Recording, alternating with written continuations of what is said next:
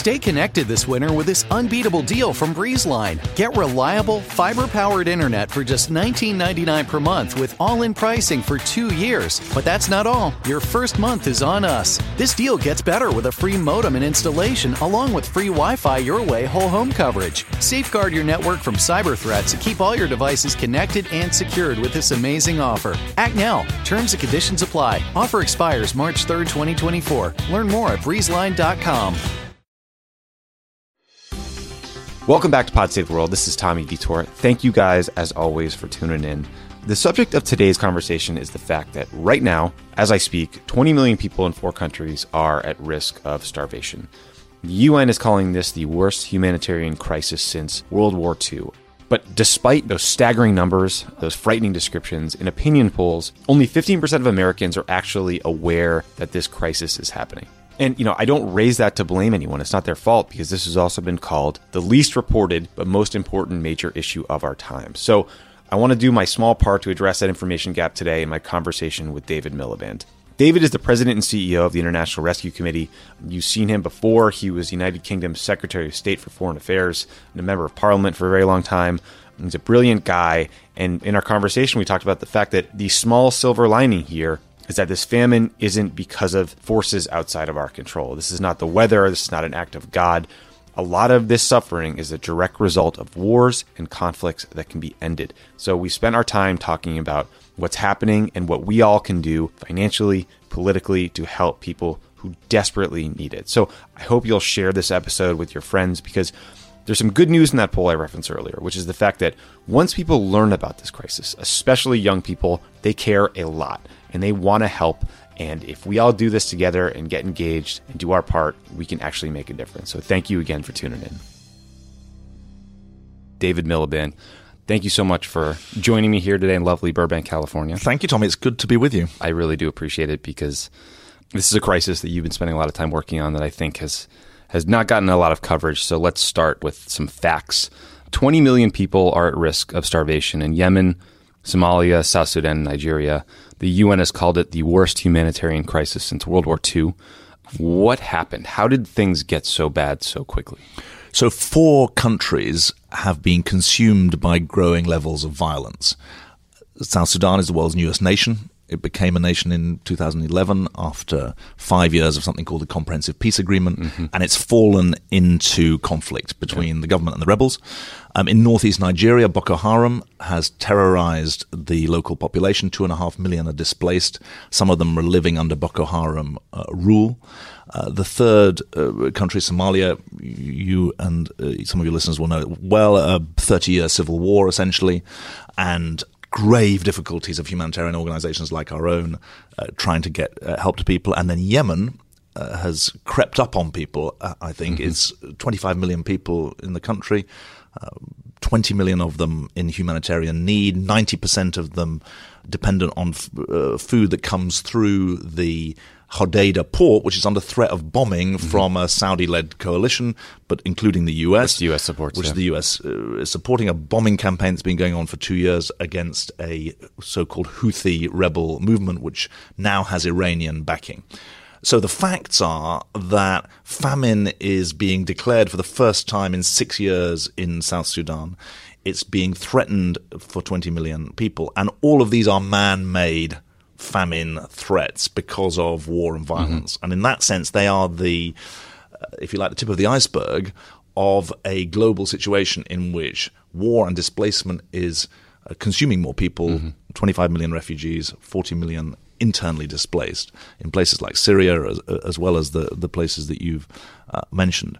And I think 3 things are going on, essentially. One is that a growing number of states, places like Yemen and South Sudan, are unable to contain political and ethnic and religious difference within peaceful boundaries. Secondly, the international system is at best weak and divided, and at worst complicit in the growing violence. And third, and very difficult to talk about, growing numbers of Muslim majority countries are riven by violence, Afghanistan and Syria, but also Muslim minorities in places like Central African Republic or in Burma, Myanmar, are being terrorized by the local population. Right. And so that's why the UN is talking about the gravest humanitarian catastrophe since World War II. Can you define the term famine? Yeah, famine is what's called level 5 on the international definitions of food insecurity. And famine means that there's a threat to your life from lack of food. And of course, the thing that you understand, I was in South Sudan just last month. Lack of food doesn't get you, ill health will get you. Right. And that's why we in the International Rescue Committee always try and bring our health and our nutrition programs together, because in the end, you've got to staunch the illness as well as provide the food, the plumpy nut that actually keeps people alive. Right. I mean, I think people in the United States, well, we're talking a lot about Africa today. I mean, and I think very little makes the news in the United States. It's about Africa generally, despite the fact that it's a continent. It has, incredible economic stories, incredible challenges in places like Somalia and in other places you mentioned. What I think is so stark about this crisis is that this isn't just the result of drought or natural disasters. This is a man-made famine. I was hoping you could help people understand that, because I think when we think about ways we can help as individuals, I want to figure out not just how we can donate money and assistance, but also if there's political pressure we can put on governments to try to stop some of these conflicts. Well, I think that's a really important point. It is the first time in 6 years that the UN have declared a famine. A famine doesn't get thrown around easily in the technocracy and in the bureaucracy. And these are clearly linked to civil wars. Yeah. And what's happened since the end of the Cold War is that the number of civil wars has grown precipitously and their length has grown as well. And in a way, the Cold War was this organized standoff in which most countries went to one side or the other, but a large number were neutral as well. I mean, the Group of 77, the G77, was created in the middle of the Cold War for the countries that would remain neutral. But it was an organized standoff. What you have at the moment is a disorganized world, essentially, where there are, some people say it's a leaderless world. In fact, there are lots of leaders and lots of them are doing their own thing, and the international system is not holding them within laws even of war. Right.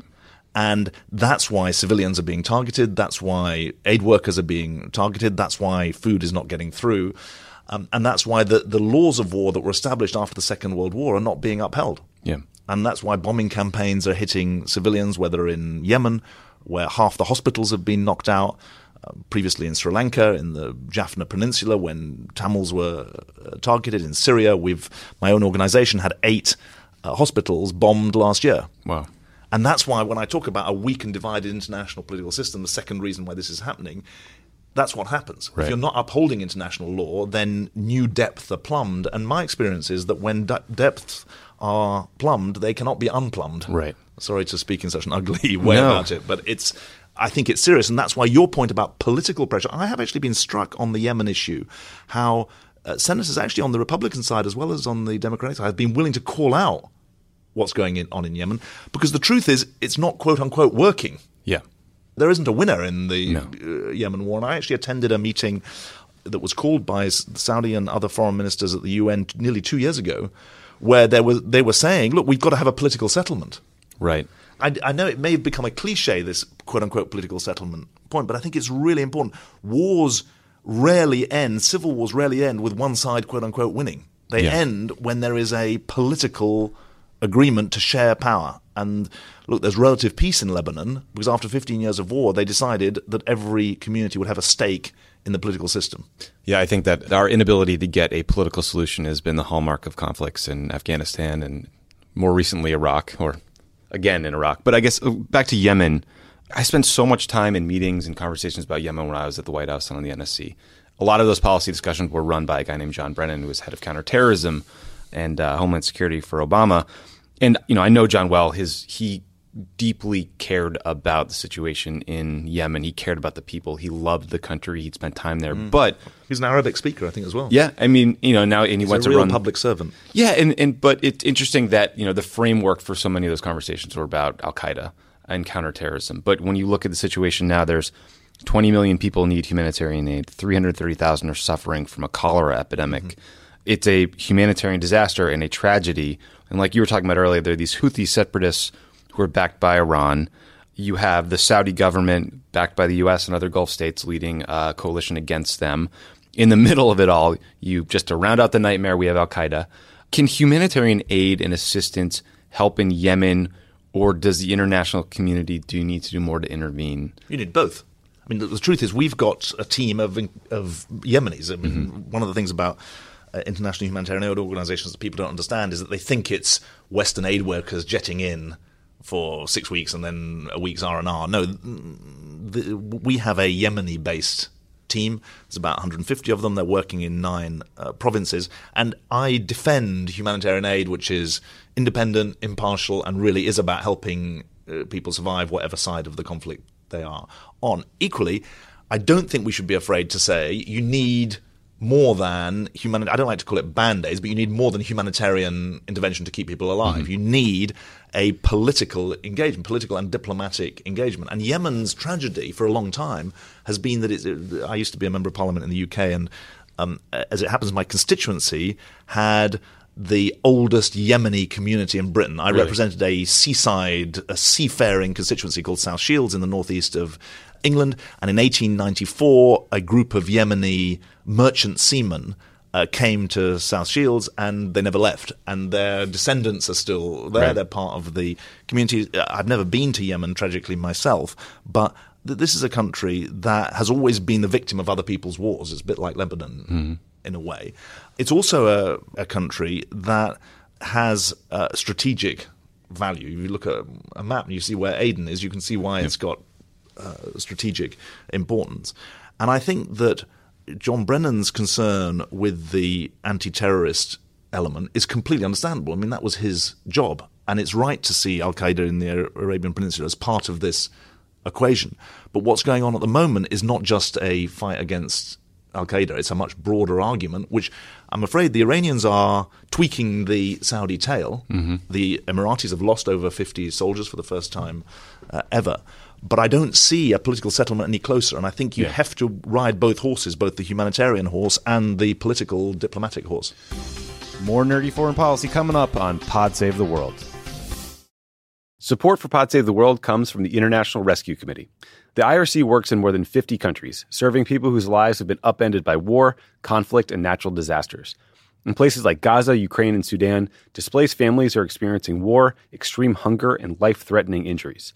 In Gaza, ongoing violence, bombardment, and blockade have made survival difficult for families living in damaged buildings and tents. The lack of safe water, medicine, and healthy food contributes to the spread of diseases, and children are especially at risk. The International Rescue Committee is working with local partners in Gaza to provide life-saving medical care to injured civilians. The IRC works around the world to help families in crisis by delivering critical supplies such as therapeutic food for malnourished children, clean water, cash assistance, and more. Your donation will support this work and help children and families survive. Listen, the International Rescue Committee is an incredible organization. They are doing the Lord's work all around the globe. I have donated to them, for many, many years now because I know that my dollar will go towards helping people. It's not going to go to administrative costs or overhead fees. It's just an incredible group doing great work. I hope you'll consider them. Donate today by visiting rescue.org/rebuild. That's rescue.org/rebuild. This show is sponsored by BetterHelp. We all carry around different stressors, big and small. When we keep them bottled up, it can start to affect us negatively. Therapy is a safe space to get things off your chest and to figure out how to work through whatever's weighing you down. If you're thinking of starting therapy, give BetterHelp a try. It's entirely online. It's designed to be convenient, flexible, and suited to your schedule. Just fill out a brief questionnaire to get matched with a licensed therapist and switch therapists anytime for no additional charge. Listen, if you're listening to Pod Save the World, you need some therapy. If you're watching the events around the world that might freak you out, we've got this election coming down the pike. There's a lot of stuff that people are stressed about, that are anxious about, stuff that makes you lose sleep, and therapy can help. Get it off your chest with BetterHelp. Visit BetterHelp.com/crookedworld. Go today to get 10% off your first month. That's BetterHelp, HELP.com/crookedworld. Ready for an amazing deal? BreezeLine's fiber-powered internet, starting at $19.99 per month, offers the reliability you deserve and security you can trust. Whether you're streaming, gaming, or working from home, we've got all your needs covered with speeds up to 1 gig and our 2-year price lock guarantee. This deal gets even better with 2 free months of internet, free equipment, and free Wi-Fi your way to protect against cyber threats. Act now. Terms and conditions apply. Offer expires July 8th, 2024. Learn more at breezeline.com.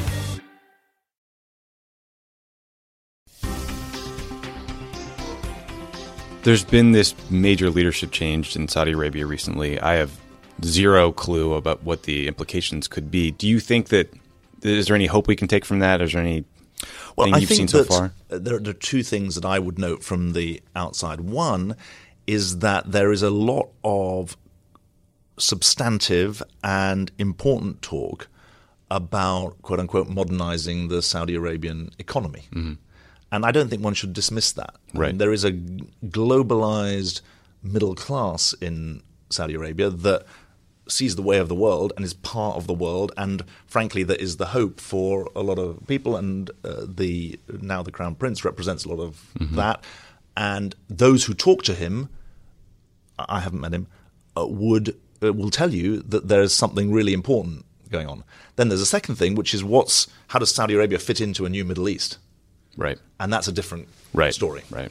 I don't have a lot of good things usually to say on the show about the Trump administration, but his ambassador to the United Nations, Nikki Haley, said about this famine, this is a crisis that should be leading every newscast and on the front page of every newspaper. She was trying to break through to the public about this alarming crisis. 8 humanitarian agencies have come together for the first time ever to launch an appeal asking Americans to help them fight famine. But it doesn't seem like we're there yet. The international community, I read that we've gotten less than half of $6.27 billion that's needed to head off the famine. 35% only. 35%. Less than 20% of Americans know that a famine has been declared. Right. Well, which is another interesting thing. You did some polling where 15% of Americans are aware that this is happening. But once they learn about it, it shoots to the top of their priorities list. Well, certainly for millennials, 78% of them say they want to do something. It becomes top of their priority list. Our hope is that the younger generation and their grandparents, interestingly enough, who are the next part of the population who turn knowledge into concern, that's the hope. And we, in the UK and elsewhere, the aid agencies have structures for joint appeals. In the US, that's never existed. So for the first time ever, 8 agencies, including the IRC, have come together to say, look, this needs global attention, but it needs American attention. Mm-hmm. And we've got our work to do.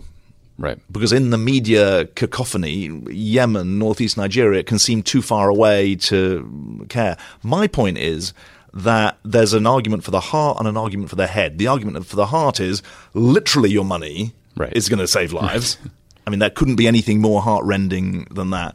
But strategically, if Yemen, northeast Nigeria, Somalia go to hell, that has implications in an interconnected world. Don't tell me that there isn't a geostrategic argument as well as a humanitarian argument. Right. Look at Syria. Exactly.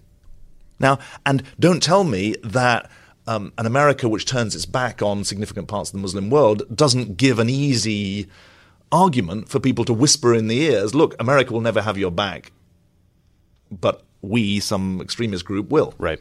So if you're listening, what should you do? What can I do right now to help? I mean, the best thing, the Global Emergency Response Coalition, go to the website, donate. Okay. Because that will make a difference now. And you've got 8 agencies who've got people on the ground. And frankly, we can do more if we have more money. So donate today. Donate today. Please go to Global Emergency Response Coalition and donate. Second thing that I think is important is that the voices of young Americans who want to continue to enjoy the blessings of globalization, who want to enjoy the blessings of an open world, need to say that this country, I now live and work in New York. The International Rescue Committee was founded by Albert Einstein in New York in 1933 when the world needed America, and it didn't get American help for another 9 years. Use your voices to say to people in Congress on either side, and frankly, it's important to make this argument to Democrats, because I can tell you from the UK, there'll be an argument to Democrats to say, look, focus on the home front, forget all this foreign stuff that you care about. Make the argument to Democrats or Republicans that you cannot have the blessings of globalization unless you're willing to bear the burdens of globalization. And one of those burdens is to provide international leadership on diplomacy, on aid, on international humanitarian law. So I worked on the NSC. I was a spokesperson, and I worked on campaigns where the goal is to try to move public opinion, sell an argument. If you're a millennial who learns about this issue and you care a lot, and you have to make the case to your 55-year-old dad who maybe doesn't care quite as much, what's the best argument? Like, how do we root this conversation in facts and values, as you said, don't feel far away or don't feel removed from us? Well, I think that a dose of humility from me, if I was so clever, maybe I'd still be in politics, if I was so good at selling the argument. Politics is not rational. We've learned that. I think that 2 things are really important. You say to your 55-year-old dad, who are we? the generation of, if you're a millennial, your grandparents' generation saved the world. Yeah. Appropriate given the title of this podcast. And I think it's right to say, who are we? In a world where Uganda, $962 per head per year, is welcoming 1 million refugees, who are we to say we can't have 85,000, which was the minimal number that President Obama allowed to come in this year? So the first argument is, who are we? Who are we to say that when average income in the US is $57,000 a year, however pinched the circumstances are, that we're not able to support people who've got literally nothing?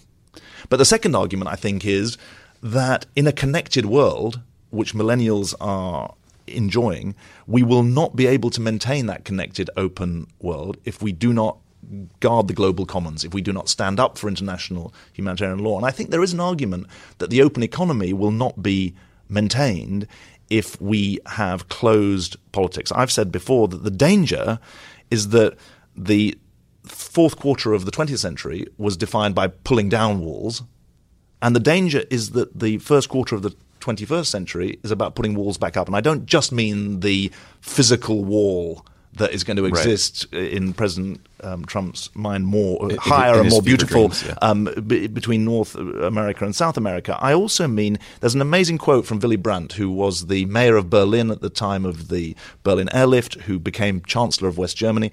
He said, walls of the mind can sometimes last longer than concrete walls. And that's a danger too. So there's a fight on to make sure that the first quarter of the 21st century is not defined by building walls, both of the mind and in reality. You made the point in a recent speech where you talked about how the cost of keeping a refugee out can be much greater than the cost of allowing one in. Can you talk about what you meant by that? So I represent an organization I lead an organization which was set up to help refugees and displaced people. And we help them in two ways. One, we give humanitarian aid in countries like Jordan that has 650,000 refugees, in countries like Uganda that has 1 million, countries like Turkey, 2.7 million. But we also say that America's determination to be a leader in refugee resettlement, allowing 85,000 people to come in, has substantive value because 85,000 lives are changed. They're given the chance to start a new life.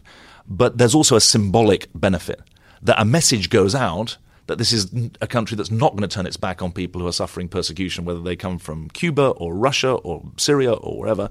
This is a country that's going to uphold international law and international norms, guard and defend those. And my argument would be that the cost of allowing them in, actually, people who know the price of freedom will defend it to the death. You've got 3,500 Muslims in your American military. You've got refugees who've made their lives here and become Secretary of State or founded Intel in the case of Andy Grove, who are incredible contributors to this country. So I don't like to think of refugees arriving simply in terms of cost. Right. But if you keep them out, you don't have to take my word for it. Former CIA directors have said, if the word goes out that we're keeping you out because you're a Muslim, then that has long-term strategic cost. It actually hinders the fight against international terrorism. Yeah. Shows up in a lot of propaganda. You know, I try not to be too partisan on the show, but it's hard for me not to just sort of state the fact that when you see the State Department getting gutted, when you see foreign assistance by the United States getting gutted, or at least proposed to be gutted, that's going to have an impact not only on the ground, but in the cost of abdicating our leadership on these issues. Have you seen any real-world implications? And I don't know, I'm just wondering if you could talk about that. I mean, the first thing I would say is that I sat opposite the US Secretary of State. I was the UK Secretary of State for Foreign Affairs.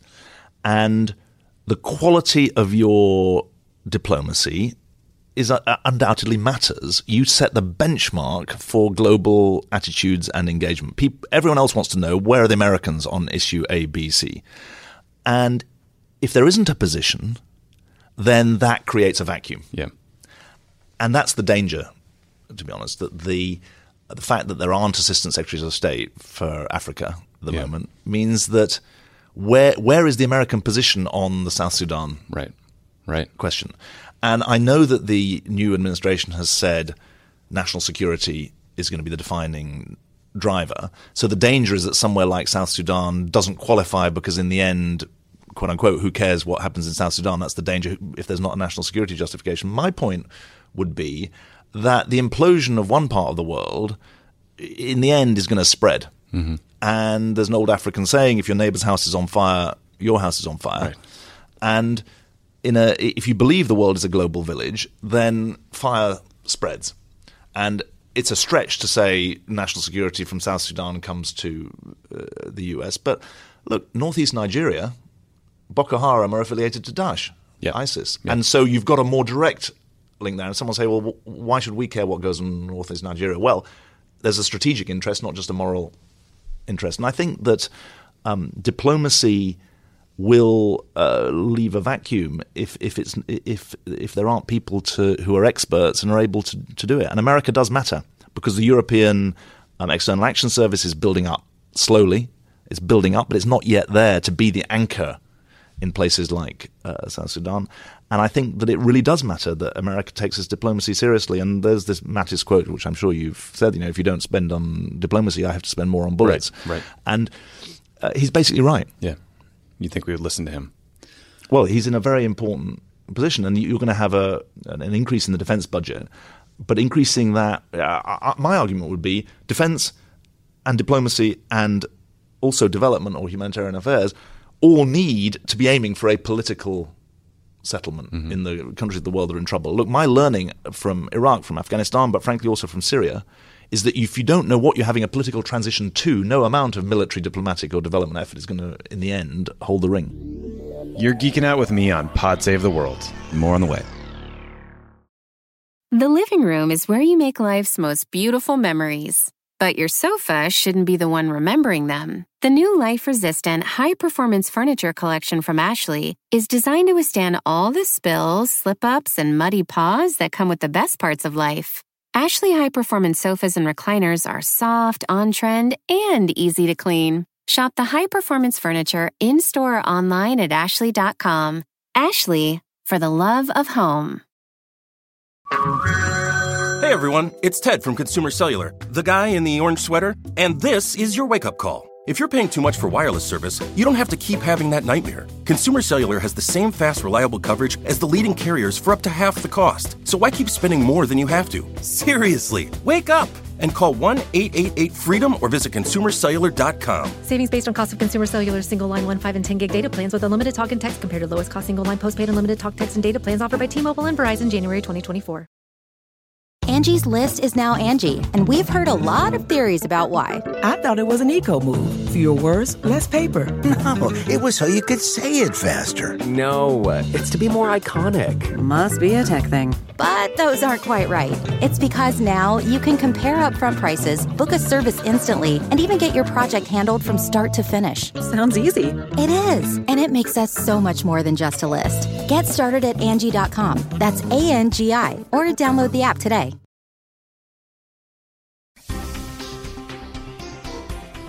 How do you feel that European attitudes towards refugees are at this moment? Because I think over here, we casual observers like myself, we feel like there's been a bit of whiplash. You had seemingly the rise of nationalist forces in the UK and Marine Le Pen in France, and then that seems to have maybe course corrected a bit, but I'm not sure where we are. I think Europeans like me, we shouldn't in the slightest bit be preening ourselves with our moral virtue. I think, like here, the appropriate description is polarization. For every person who fears and loathes refugees or others, there's someone who's willing to say, well, hang on, this is my heritage and I want to stand up for it.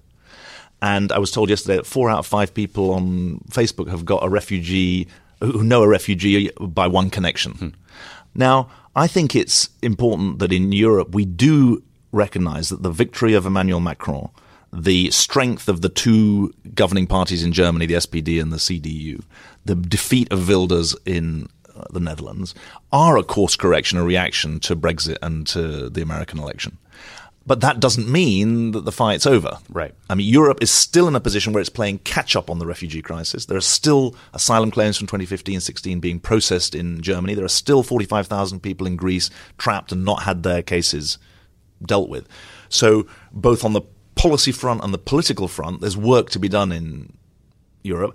And as long as there are wars multiplying and raging in the Middle East and North Africa, look, at the moment, there are people fleeing from Yemen to Somalia, for God's sake.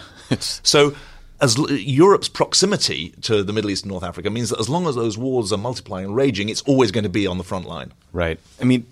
Do you think that what's happened in Syria has opened up something that we will not be able to? Is this a decades-long process now?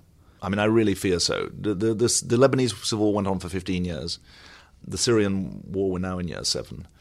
I think that the wounds are so deep. The ethnic and religious sorting, has been so great. Frankly, the expulsion of people, 5.5 million refugees out of the country, 7 million internally displaced inside Syria. It's hard to see Assad winning and gaining control of the whole country. Equally, it's hard to see how the country is going to be governed by him. Yeah, or what institutions will be left to be governed. Yeah, and if you talk to people who've lost brothers, sisters, husbands in unspeakable killings, never mind chemical weapon attacks and barrel bombings, they hate him with an absolute vengeance, and you can understand why. I also heard you talk about the role of climate change in exacerbating some of these crises. Can you talk about that? And is that an argument people should be making when they're pushing for climate change regulations or reforms? I mean, I think one has to be cautious about talking about climate refugees for 2 reasons. One, a refugee is someone who has a well-founded fear of persecution. Right.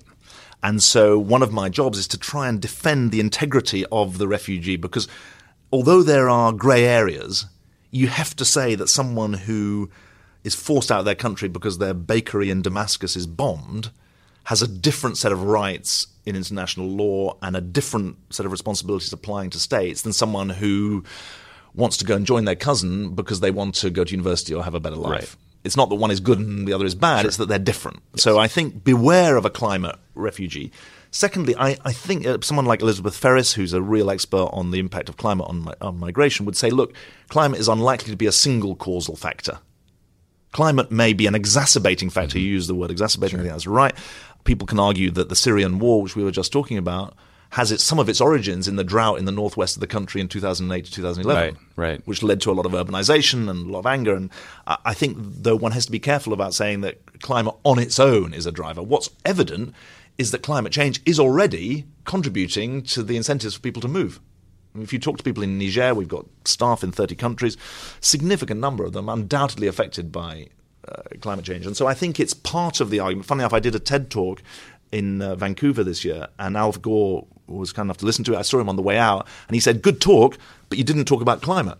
And it's a fair, and then I said, well, I've only got 16 minutes, so give me a break. I tried to cover a lot, but it's a good point that he's making. Right. It's got to be part of the narrative, but I would issue those 2 warnings about how we cleave towards it as being an instant solution. Yeah, it's I in part raised it because I watched his movie last night, and he talks about climate as it relates to Syria. I do think, having sort of lived every moment of the Arab Spring and the initial hope and then the utter chaos since, there were a lot of factors at play there. My last question for you is, this is not an issue that you came to recently. I believe before you were born, you cared about refugees. Can you talk about a little about your family and personal experience? My dad was a refugee from Belgium to Britain in 1940.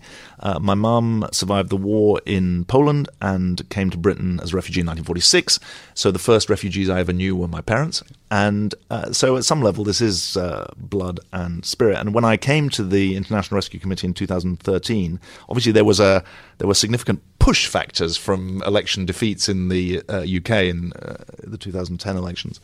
But there were 3 reasons, really. One, I thought that issues at the border of foreign policy and humanitarian policy were some of the most challenging questions. How do you get education into parts of Afghanistan? How do you deliver humanitarian aid in Syria? How do you negotiate your way through the balance of values and independence and neutrality that exists in a war situation?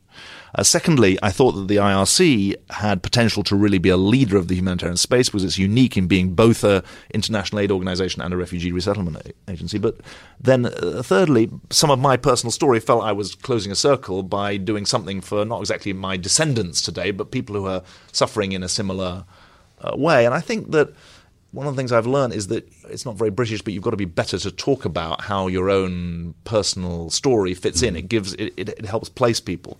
And the great tragedy of the refugee crisis is it's so big and so complicated that people think nothing can be done. Right. And I always say to people in America, look, you can volunteer at your local IRC office, because there's a refugee arriving today, even with the restrictions that are being actually, they're probably not arriving today because we're in the middle of the 120-day ban, but there would have been until the Supreme Court. And actually, those with a bona fide relationship, right. Which now includes grandparents. God help us that we're in a world where you have to prove that a relationship with your grandparent counts as bona fide. So there are refugees arriving into the US. Your voice is needed. Your international humanitarian agencies are working overtime to try and narrow the gap between need and provision. And there's a battle on for what role Western countries play in the global system. And I think it's really important. If you care about social justice at home, you have to care about social justice abroad. And that is something that I think needs to be argued for and fought for, because if you don't make the argument, you lose the argument. Yeah. David Miliband, thank you so much for being on the show. The IRC is doing incredible work. Everyone should go to their website, donate, support you guys, support the broader coalition to stop this famine, whose name is escaping my tiny brain right now. Global Emergency Response Coalition. Global Emergency Response Coalition. The IRC website is rescue.org. Rescue.org. I will tweet them all. They will be in the description of the episode. And thank you again. Thank you very much, Lee.